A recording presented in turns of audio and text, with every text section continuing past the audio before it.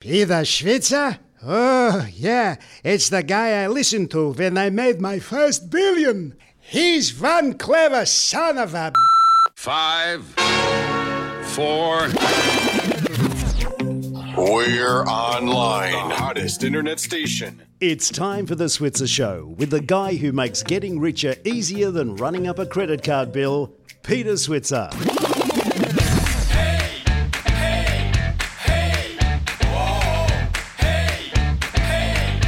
Hello and welcome to The Switzer Show. I'm Peter Switzer once again, doing this all by myself because my colleague Paul Rickard has decided to enjoy himself on a holiday in Europe. Anyway, I don't need Paul Rickard. I know he's not listening. He's probably enjoying himself, but he should be. The show today, what have we got? We've got Percy Allen. Percy has created a business called marketingtimingaustralia.com.au, and we had him on the show not long ago, but he's recently changed his view on gold.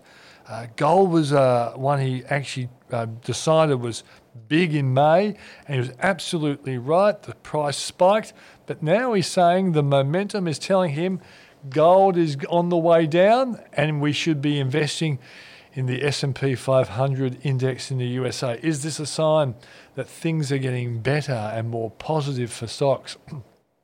Then we'll talk to the CEO of oOh!media, Brendan Cook. You can't go anywhere nowadays, but you see a billboard of some kind. It's usually oOh!media. We'll ask Brendan how the business is going. I would have thought it was doing exceptionally well because, as I say, you see these signs everywhere, even in elevators. But we'll just see what Brendan has to say. Then we'll talk to Will Davison, who's the CEO of a company called Powerwrap, recently listed on the Australian Stock Exchange. And it's basically a company that should do well out of the Royal Commission because it's taking on the big banks and all those other kinds of financial platforms that a lot of advisors and stockbrokers and self-managed super fund people use. That's Powerwrap. We'll be talking to Will Davison later in the program. And finally, what a business. It's called Hammond Holdings, but no one knows Hammond Holdings. But the company Scenic World, if you've ever been to the Blue Mountains and gone on the cable car there, the Skyways, and then the Scenic Railway, all these fantastic rides, a great business. I think it has the biggest number of tourists in Australia going to Scenic World. They've recently won the contract for a bridge climb. So this is a business that's on the up. And it's a family business. It's huge, but it's a family business. We'll talk to David about how his business grew this sensational operation. My first guest on the show is Percy Allen. And Percy is the founder of marketingtimingaustralia.com.au. And he has this monitoring of markets. And one of the signals that he watches very carefully recently turned from a buy on gold to a sell on gold. And I just want to quickly see what he says, what this really means for markets. Percy, thanks for joining us. You're welcome. Was it a significant change, Percy? Well, it was for our world rotation strategies, which look at purely at price momentum of different exchange-traded funds, and gold is one of them, and the others are IVV, which represents the S&P 500 share index in America, and also the other developed markets index, IVE, and also emerging markets share market index, IEM. So it looks at all four of them and also, of course, at cash. And what it showed, it looks at the price momentum of these different share and bullion indexes over a 9-month period. The reason we use 9 months momentum, price momentum, is we've found that to be the sweet spot for trading. And on this occasion, well, really for the last 2 weeks, we always wait for a second week for confirmation of the signal. Gold got trumped by IVV, which represents the Standard & Poor's 500 index. It's now ahead of it. And when it's like a bit of a dog or a horse race, whichever ETF has the strongest momentum, we back.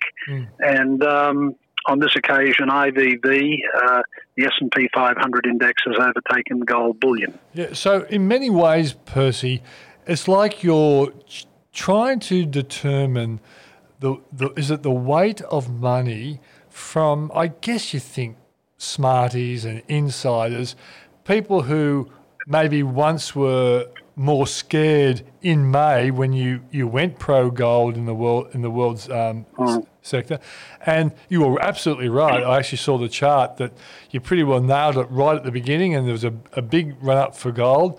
But now that weight of money is sort of telling you it's different from early May. Well, certainly on a 9-month momentum, Peter, it's showing that IVV, the S&P 500, has now got stronger price momentum than gold, and that's, of course, being pushed by the weight of money. Mind you, for the Australian rotation strategy, gold is still ahead. It's still the favoured ETF of the various ETFs within Australia, the others being resources and property and finance, and gold is still in front over a 9-month price momentum period for Australia. But internationally, gold has now overtaken the American, the other developed markets and emerging markets over that 9-month period. Okay, one last question, Percy. Given the fact that we do play follow the leader with Wall Street, 9 times out of 10 or maybe 8 times out of 10, do you find that when the world gold rotation happens, not long after the Australian one follows suit? I'd really have to check on that. Momentum can jump around a bit. I mean, that's the problem, and it could move back to gold again. But for the moment, I think you're right. That sort of May to October period, which is the graveyard for shares sometimes. Yep. Sell in May, come back on. St. Leger's Day. That's right. On St. Leger's Day, which is in October, that period, if you go back, nearly 100 years, if you'd invested in bonds during that period and you'd gone with the S&P 500 outside that period from November to April, you'd actually be ahead of the S&P 500. I did an article earlier this year on it. So this has always been a difficult period. It's the period in which crashes tend to happen, where there's disruption, and the markets generally start picking up after October. Now, that's the law of averages. That's the tendency. It isn't always so, but it is the tendency. So we are coming in October to the period when usually the worst is over. All right, Percy, let's hope that's the case. Thanks for joining us on The Switzer Show. You're welcome. And that was Percy Allen, the founder of MarketTimingAustralia.com.au. My next guest is Brendan Cook, who's the CEO of oOh!media. And they've had a few struggles on the stock market lately, but gee, I see a lot of billboards around the place.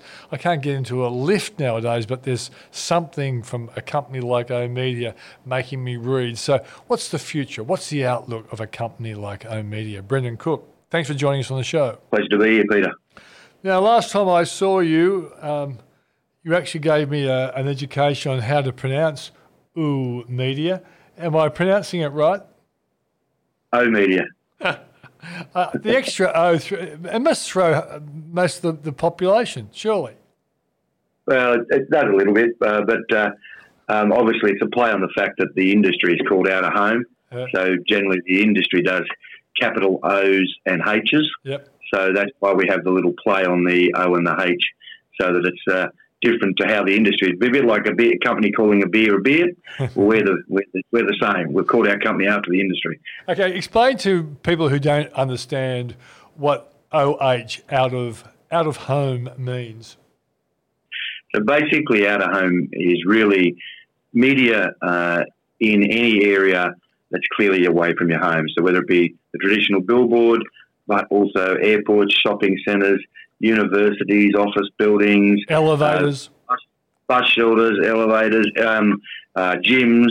There's a whole range of environments that are in fact now media platforms. And it is a new age thing, isn't it? Like, I grew up with billboards, and I guess inside buses and trains and trams and things like that, but there wasn't the kind of diversity now is extraordinary. Yeah, I think that's a lot to do with two things. One is technology allows you to do things. You take elevators as an example, which have more meaning than just playing an ad. There's stock news, there's content about the building. There's a whole range of other tools that come into play. So they become true communications networks.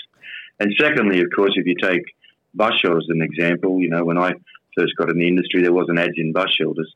You actually are, in effect, we are building, funding and maintaining and cleaning public infrastructure that the ratepayers don't have to pay for. So there's a lot of other values that have been derived over time, and the public has benefited from that. As an industry, a very large portion of the as a percentage of the revenue we derive from advertising actually goes to local governments, state governments, and federal governments. So it's a very big provider of revenue to the public. Okay, so from my point of view, you're in an industry which has had at least eyeball to eyeball enormous growth. I see you guys everywhere, but the market seems to at various stages take a set against you, and then they love you. Have you worked out the rhyme and reason for that?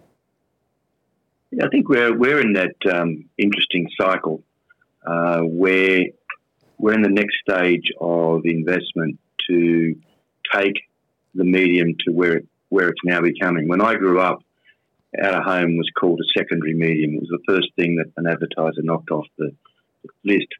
Today, globally and in Australia, it's one of the top 3 priority mediums that people should buy, being digital, television, and out of home. And that's why you see all the FANGs as an example, Facebook, Google's, etc., Amazon's. You see them and all sorts of other digital providers now are big users of the medium to reach the masses, exactly what you said. But we are in the moment right in an investment cycle of data and technology, and people sometimes get worried that the growth won't be there. The reality is, globally and in Australia, there's only 2 mediums that are growing. That's digital and out of home. They're the 2 mediums that are growing in revenue. The reality is we're not being disrupted by the other choices that viewers now have in how they can consume other media, and that is playing into our hands. We're becoming what we call unmissable and very much more important to clients and their return on investment profiles. We deliver strong return on investments that's proven by independent organisations for clients. And I think sometimes investors get it, sometimes they don't, sometimes they get worried. But, I've stopped thinking about the share market. I've all think about if we get the business right, the share market will follow. Yep. So here's a question from an amateur in this space, namely me. Is the advertising on a mobile phone out of home or in home? Very good question. I suppose we categorise it in its own sector really as mobile digital, but there's a strong connection between the two. In the old days, if you saw an ad, you couldn't have responded to that immediately. Well, of course, now with a mobile phone, you can. Instagram did a review globally and found that of all media, out of home is the most media where people unrelated to the industry take photos and share things they've seen on billboards or shopping centre signs or wherever it may be. In fact, 1 in 4 of Instagram, these are their statistics, 1 in 4 of Instagram shareable pictures is in fact of out of home. Yeah, and so from your point of view then, is what you put through the internet that ends up on mobile phones, is this an important part of revenue growth for you? Well, it's the synergy we bring to mobile. If you think about mobile, what it really means is advertisers are understanding where you are via location. And our strength is we're a location-based media. So you can actually match the two behaviours of how you move around and what you do, and that actually leads to what is served to people. Facebook just did a major study in Europe which showed that if you combine a social post on Facebook and without a home, you get the strongest ROI of any combination of media that would be used with Facebook. So again, it's that combination of how we are consuming mobile when we're out of home, and that combination of how location data and where you are, what you are, tends to be able to be matched. They know we're in a shopping centre. They know you go to a particular shopping centre. They know you walk into a particular store. They know that. They can serve you an ad. We know that you're in the shopping centre, so naturally the advertisers are buying an ad in that shopping centre to reach people who maybe consume differently on mobile. Mm. Now, while you're talking, I was listening unbelievably intently, Brendan, because I respect every word you say. But being a person who can multitask, I looked up your share price over the last year, and it hasn't gone in the right direction. But I look at over 5 years, it's gone in a fantastic direction. So I'm pondering why the last 12 months or so has been tough. And my first question is, we know retail struggled over the last year or so, and so has the economy. How important is the retail sector and the economy for the performance of oOh!media? I suppose the economy more in a general sense is the important factor. Consumer confidence, there's no doubt any advertising expenditure is a reflection of consumer confidence. If there's consumer confidence down and businesses, probably wrongly, think they need to save some money quickly, then advertising is one of the first things they save to. Of course, there's plenty of data to prove that's not a very smart strategy, and those that do the opposite generally grow through negative periods. So if you look at share prices across all media companies, when there's nervousness around consumer confidence, there's nervousness around ad spend, and there's no doubt that July and August in this year were significantly lower ad spend months compared to not only the previous year, but actually they were lower than the spends during the GFC. So clearly there was a strong consumer confidence barometer happening, and I think the share price reacts short term to those levels. What we historically see, as soon as there's more confidence coming back, that generally the share price of media companies grows again. Okay, so that's one aspect. What about, are there new rivals in the market making your life tougher? No, I think we had a downgrade that we provided to the market on our full year results. We're a calendar year company. That clearly has an impact, and that was a reflection of the volume of revenue in the media market, not necessarily growth. Long-term structural growth out of home is growing every year. It's still on track to go from 6 to 10% of the media pie, and that is obviously a big goal of all the investment that's being made in the business. There's been consolidation in the market. We've consolidated with the acquisition of Adshel, which is the street furniture and railway business, and JC&Co consolidated with the acquisition of APN Outdoor.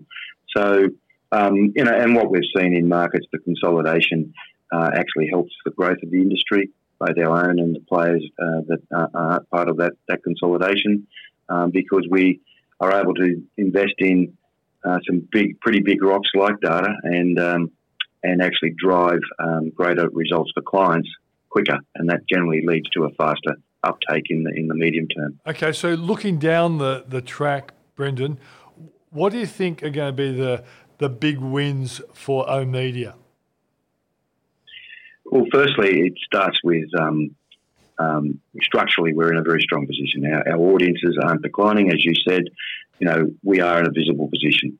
The data and proof of our performance by independent organisations, as clients spend more money with us, it's not surprising that they get bigger and larger results. So if you're selling more for clients, generally they will buy you. If your eyeballs aren't dropping away, you have a stronger role in the 1+ reach, which drives success. There's a stronger understanding globally between what they call bottom of the funnel and top of the funnel. And bottom of the funnel would be search, etc. Top of the funnel would be mainstream advertising. And we'll see some rebalancing of probably some spends that have been a little bit too strong to the bottom of the funnel. And that will again have a major impact. But importantly for us is the investments we've been making in what we call smart reach, smart data, where we have got access to over 12 to 13 million of Australians' purchase behaviours, de-anonymised obviously and privacy compliant. But what it does allow us to do now is to build at location an approach for advertisers to reach more of what they call category buyer. The old advertising was reach and frequency based on demographics. What's been proven here and globally, if you can get more detailed category buyers and understand, for example, who actually are the dog food buyers and where do they live, then you sell more product. And by understanding what we call one-to-better-many, rather than being just seen as a one-to-many medium, if we can understand different geographies, different locations that have better reach to more of the right category buyers, then we sell more product for clients. They spend more money with you. And given our audiences aren't in decline and we have new technologies that assist them to get greater responses, then we generally should grow share to that 10% of the media pie. Okay. And one last thing, the concern. What is the one concern out there that you hope doesn't come down the pike? Well, I think, like everyone, it's macroeconomics. I think we'd love to see, Australia really is fundamentally in a fairly good position, but there's a lot of negativity, whether it be global negativity or domestic negativity. And I think if we could see positive spending, I think we do need to see wages growth, and how we get to that is something that I think governments have got to try and work with business to solve, because I think the more money in people's pockets, the more they can go and spend, and the more they spend generally makes the whole economy tick a lot better. Brendan Cook, thanks for joining us on the show. Thank you very much. That was Brendan Cook, the CEO of oOh!media. Well, are you investing for income but finding it difficult with the current low interest rates? Join us at the Switzer Income Conference and Masterclass in Sydney, Melbourne and Brisbane and hear from some of Australia's finest investment minds. On the day, they'll tell you how they're investing for income and show you how to navigate Dr. Phil's next interest rate decision. To purchase tickets, head to www.switzerevents.com.au. We'll see you there. Well, my next guest is Will Davison, who's the CEO of Powerwrap. Powerwrap is a listed company and it's involved in providing a platform for investors. It's recently listed and it's a company, I guess, of the future. Will Davison, thanks for joining us on the program. Thanks, Peter. Thanks for having me. So, a great name, Powerwrap. Why don't you explain to my listeners what Powerwrap does?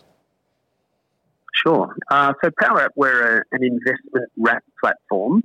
And by that, we manage and administer investment portfolios on behalf of wealth managers, advisors and financial planners. So we have at the moment, we've got 8.3 billion under administration and we just recently listed on the Australian Stock Exchange. Okay. Can self-managed super fund people access Powerwrap? They sure can. Probably about 60% of our existing customers of that 8.3 billion are self-managed super funds. So we have super accounts, we have investment accounts, and most of the investment accounts tend to be self-managed super funds. But they'll tend to go via an advisor. Yeah. So their advisor could be a financial planner or a wealth manager. Yeah. So basically, you don't have to go via an advisor to use Powerwrap, but often that's the case. Yeah, that's right. So most of our clients are being used by B2B, so advice firms who are coming to us who need their whole client base administered. We become like the middle office of an investment bank working for that advice firm. Okay. Well, a lot of people listening still wouldn't understand what a wrap does, a platform. Tell us exactly the services you provide for someone who's doing business with you. Sure. So we provide full access to the broadest range of investment options. And by that, we mean it has all of the equities, so domestic and international equities. We give access to all of the managed fund products. So there are about 1,100 PDS-based products. And when Powerwrap is different is we go a little bit further in the managed fund area And we actually provide access to alternative asset categories that are via managed funds. So that could be hedge funds or infrastructure funds or technology funds or mezzanine debt. Those are a little bit different to what every other platform provides. And that is just the outworking of our customer base are a little bit more sophisticated than the normal wrap platform. And they have a demand for investment product that is a bit different. And that's really what sets PowerWrap apart. And what does someone pay to use your services? They just we have a standard administration fee, and it's fairly consistent across the industry. That someone pays to be on there, called an admin fee, and then just standard transactional fees. But obviously, because we're such large scale and we're dealing with firms, we give them what you would call institutional-based pricing to come in. Okay, so I guess a lot of people would, basically like to understand, what is your competitive advantage compared to your rivals? Yeah, I think it's the asset types that I talked about, so the alternative investments, but it's the open architecture nature of what we do. And what that means is, for the 10 years that we've been in operation, our advisors come to us and say that they want to put their clients into a certain type of product. So we're unconstrained versus all of the bank-owned platforms obviously have constrained their approved product list. And that just means that we're not vertically aligned. So the whole Royal Commission was all around the vertical alignment of advisor, platform and product, whereas PowerWrap is unconstrained by that. So that's a big advantage in that for the end investor, they get the broadest range of possible investments by coming via PowerWrap. Has the Royal Commission been good for your business bottom line? It has. So what it means is that probably historically there was over 10,000 financial advisors and wealth managers who were employed by the large institutions, and they were restrained to use those products. What's happened after the Royal Commission is they've realised that their business, being their wealth advice business, would be better outside of that bank alignment, and so they're starting to move. And so there's a large number of advisors leaving the large institutions, and so they come and they plug into PowerWrap for all those services instead of the investment banks or the private banks. Okay, so I guess the bottom line is you're a listed company now. How's your share price been going? Yeah, so we listed in May, so a very successful process. We had we're well oversubscribed during that process. We just did our most recent results announcement, and that was for the end of financial year results. So we had to compare to the prospectus, and we did well. It hasn't moved the dial on the share price at the moment. I think people are looking much more to the longer term with regard to PowerWrap. In 2 to 3 years, that will be up in the realms of NetWealth and Hub, for example, the other non-aligned platforms. But results-wise, we were very happy to announce that we were ahead of funds under administration significantly. We were ahead of revenue, and we also did $1 million better on the bottom line. So the short-term results were positive. And I guess it's still very early days post-Royal Commission. You would be expecting it to be a gradual opportunity to put your wares on show to advisors who may well be leaving some of the financial institutions who they used to work for. Yeah, absolutely. So what we've recognised that there's a number of barriers in the way of them setting up their own business. So what we've done is we've built an incubator that we've called Ticker, and really it's a WeWork for wealth managers. So they can leave an investment bank or a private bank, and they can plug into our incubator and get all of the services, all the platform clearing and execution. They can get all of the back-end services, being licensing and compliance, that they would have got. So we're just making it as simple as they can for them to start their own business. And so that is a bit of an education process, is that we have to have a lot of meetings with all those advisors to teach them about running and incubating, starting their own business. So, Will, how long have you been with PowerWrap? Just on a year and a half now, so January 2018. And so what's it been like for the founders, the journey from, starting obviously small to being listed? What's the journey been like, and what have been the big lessons, do you think, for those founders? Yeah, I think what happened is originally the business was around for a long time, but then effectively pivoted when we partnered with a very large group who were leaving UBS. And as of formulating that business, we really decided and became the high net worth offering for Australia. So we recognised there were a number of other offerings around, but they were very much focused on the retail financial planning network and servicing mum and dad investors with superannuation accounts. So their average account size was probably about $200,000.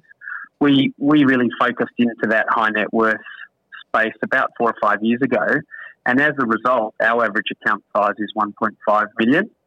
And so we have had a lot of shareholders over the time. So we had about 300 before IPOing. We're now at 450. So we've always operated in a similar fashion because it's a public unlisted to a listed environment. So it hasn't been a massive change from the governance and protocol. We've been very good at that, but more so in operating in this public environment, the pressure has been on about the announcements that we're able to make. So that has all been a very positive process so far. And so if you had to put down and look at the two innovations you mentioned, namely bringing on a partner and innovating to go after high net worth potential clients, which one do you think had the biggest impact on the business's bottom line? I think the asset types is the most important. So the big innovation is bringing on new, interesting investment products. Yeah. And again, it comes back to what's important to the end investor. They just want the best investment product with the best results. And the innovation we've had to do that is we're building a full technology platform to administer those alternative assets, a very complicated asset class. And so our innovation is how do you order all of those assets, how do you manage them, and how do you make sure that it's a frictionless process. Will, thanks for joining us on the show.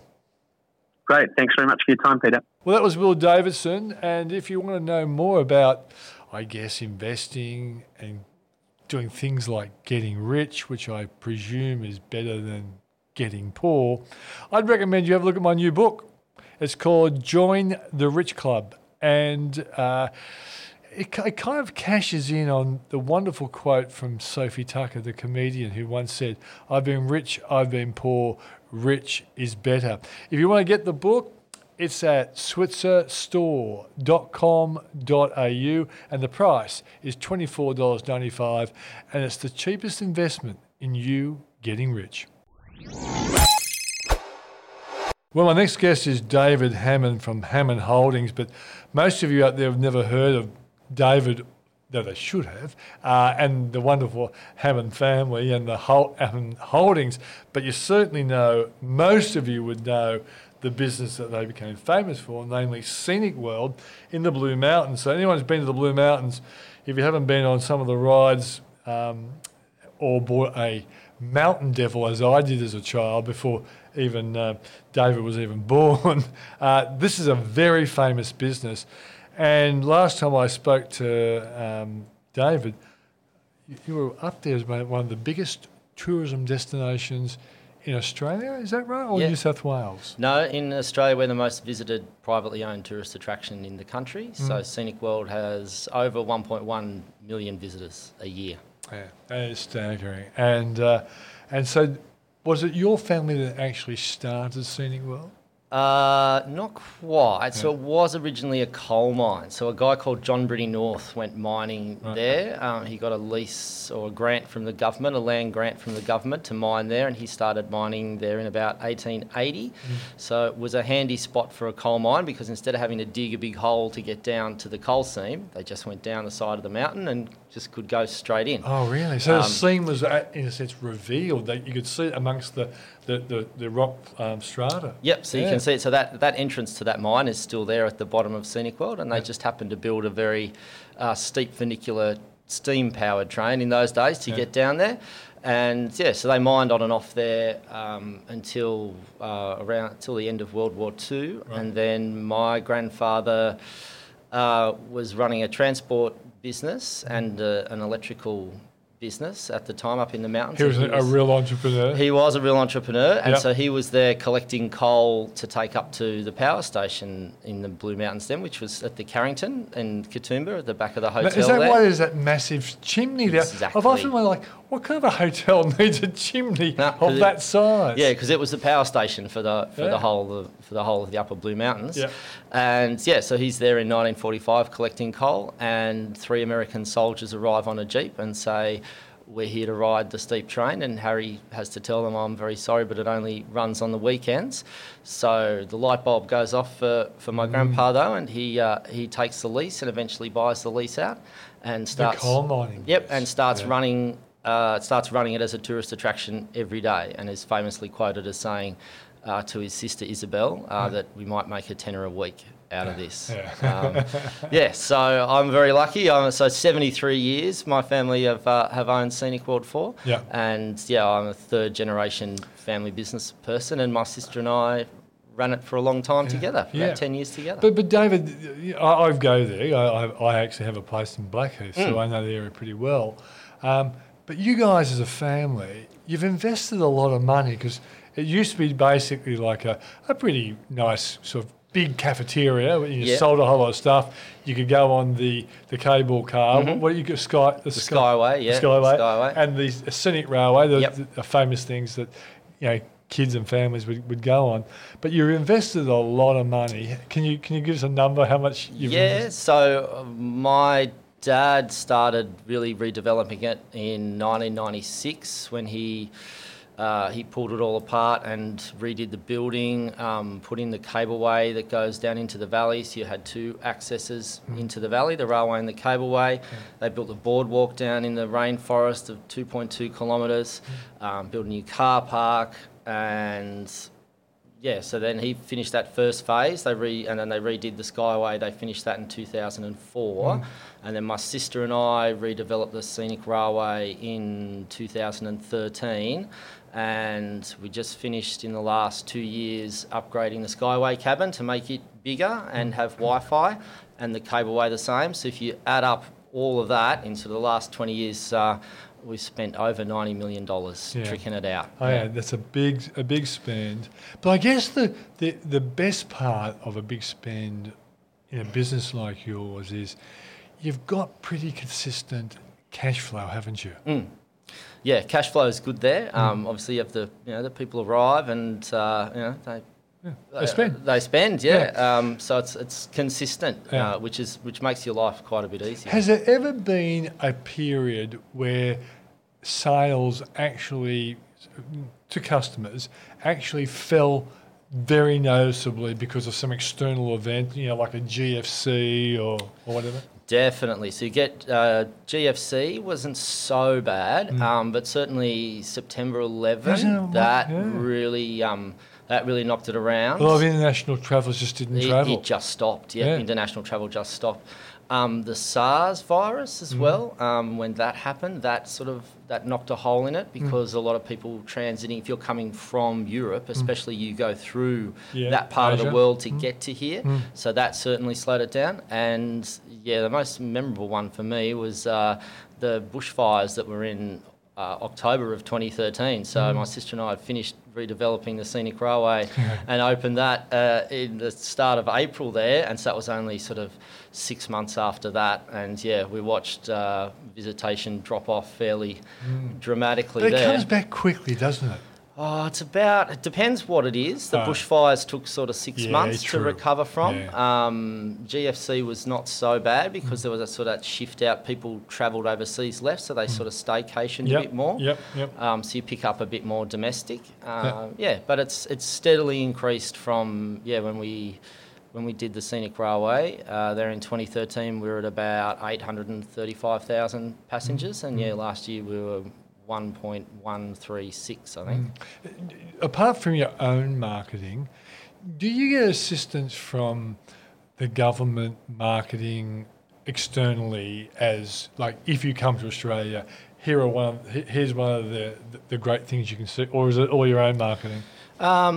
No, you certainly have Tourism Australia and Destination New South Wales advertising overseas, and they're, especially Tourism Australia, their idea is just to get people to come to Australia, and but then it's all our own marketing that actually gets them to there. But we do a lot with sales as well. So for the group tour market, that's a lot more sales based than advertising based. And I guess if you get the bus tour groups on side, that's unbelievably valuable, isn't it? Yeah, that's really helpful, and that really creates the sort of that kind of base load of passengers that you sort of get every day. And it's important to be in those markets very, very early. So, especially with Korea was a great example. We have been in the Korean market for a very long time, and there was at one point there we were getting 8 out of every 10 Korean people that landed in Sydney were visiting Scenic World. So it's not quite that high number now, but we're seeing those markets now move into more emerging markets. So we're starting to see more Vietnamese people, more Indonesian people, and they'll be the next sort of big wave that comes. Now, I do want to talk about your latest innovation, because you've basically got the bridge climb business, which is extraordinary. But before we move out of the mountains, one thing I've noticed is that, we're in my place in Blackheath, a lot of Asians, they love the seasons, they love taking photographs of the trees in autumn and all that sort of stuff. Have you worked out the reason why they're fascinated? In my head, I think a lot of them come from big cities, they live in apartments, and so they love the aspect, the open space nature of Australia. Is that a fair argument, do you think? I'd say so, yeah. I never... You've never surveyed them? I've never surveyed them myself, no. But they certainly do have that fascination with those, especially with that particular street in Blackheath. I know exact one you're referring to. But they're very interested in the nature, and it's amazing when you stand and you look out over from the Skyway, you look out over that national park there. That's a huge national park. It's bigger than the size of Belgium, I'm told. So it's just that big open space that you don't often get, especially like you've said, in big cities, you don't get that. So, no. So now, I wrote stories about Paul Cave when he first started Bridge Climb, and now you've taken possession of it. So tell us how that happened. It's a long process. It was a bit more than a year we were involved in that. I'd been on sabbatical in Spain. I had a year off work to hang out with my kids and wife down in Granada in southern Spain, and got back from that. And we were a couple of weeks away from putting in our initial expression of interest. We made it through that stage into the RFP stage. RFP? Which was a request for proposal from RMS. Yep. And so then we worked on that all through December and January and sort of half of February. So that was a lot of work. So you had to sort of basically get the box ticked from the government to get the lease for 20 years, is that right? Well, it was a competitive tender process. So at the ROI stage, we were with 13 other people, I think, 13 other companies. And then we made it through to that next stage, and I think there were 4 or 5 that were in that process. And so we spent all our time putting that document together. So I think at one stage I had 19 contractors on the go, plus Scenic World helping, and so we submitted that document, and then we had a bunch of follow-up questions, which was good, and we got down into. And did the original, the Paul Cave and his company, did they apply as well? Yep. Okay, so they missed out, but then you wanted to buy, I guess, their intellectual property that goes with the business called Bridge Climb. Yeah, so we made it through. We were awarded the concession from RMS and the state government, and then we entered into a separate set of negotiations to acquire Otto Holdings, which is the company that ran Bridge Climb, and like you say, exactly to acquire their procedures and the name and all that sort of stuff that was held in Otto. Because in many ways, that has been, apart from the beautiful nature of the bridge, the fact that the systems are so good was something that staggered me. That they really, I know Paul once said to me, one of his main jobs is to look at the surveys to find out what they can do to improve the business, but the complaints are really small. So I can't learn much from them at the moment. No, yeah, that's true. They provide a very, very good, they did, and they still do provide a very good customer experience. It's a fantastic experience. I've been lucky enough to do it a few times recently, and it's really cool. So have you taken over full blown now, or are you still in your own process? Yeah, no. So we took over. It was like a sort of a hard changeover, I guess, on the 1st of October last year. So this day last year was a pretty anxious day for us. We've been busy making sure that we had everything we needed to have sorted out for the next day. Well, you're used to being a top dog in local tourism. How does Bridge Climb compare with other equivalent destinations worldwide? I think it's a unique attraction. So I'm lucky because I already own another unique attraction up at Scenic World. It was interesting and to look into the future and be able to link the pair of them together in combination with the Sydney Zoo that we're cornerstone investors in out in Blacktown as well is quite an exciting prospect for us. And my sister Anthea is also on the board of the Western Sydney Airport Corporation, and so that's going to be pretty exciting when they open that airport out there in 2026, I think it is. I'm sure some smarties have tried to encourage you to list your company. Have they tried that, and have you thought about, and do you think you ever would?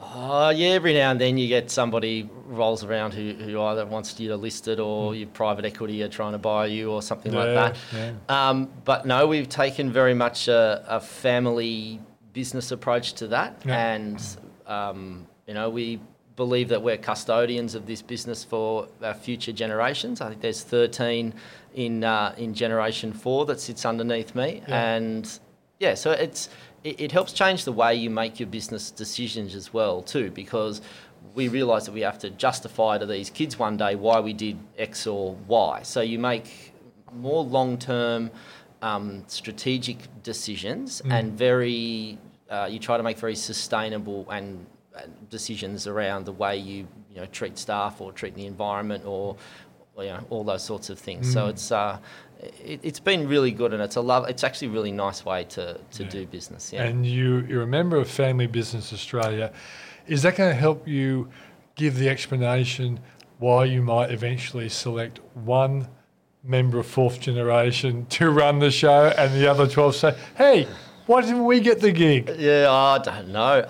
It certainly does help. Yeah, they're really useful people, and I've met some wonderful people through Family Business Australia. Yeah. It certainly helped us a lot with our succession planning. So when we transitioned from my dad to my sister and I, running Scenic World, but also it's helped us put in a lot of important structures that we found really helpful in our family business. So we actually have a family constitution which governs all the rules around how your fourth generation person might be selected to run the business, but also about how the family can interact with the business, and it also gives us a family council as well.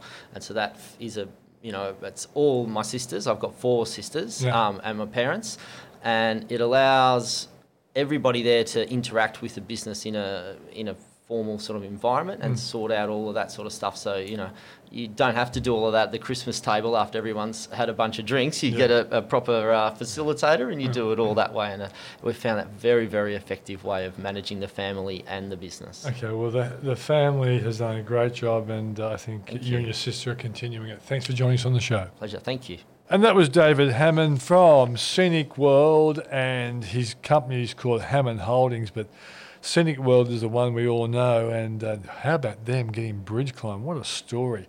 A family business that really can show a lot of public companies how to really do business properly. And before I go, let me remind you, we've been going out on Mondays for quite some time, but my editorial committee have twisted my arm. They want to go out on Wednesdays, so from this week onwards, it will be, or I guess next week onwards, we will be going out on Wednesdays. So if you come looking for us on Monday, we won't be there, but we'll have a great show on Wednesdays. Thanks for joining us. Talk to you next week.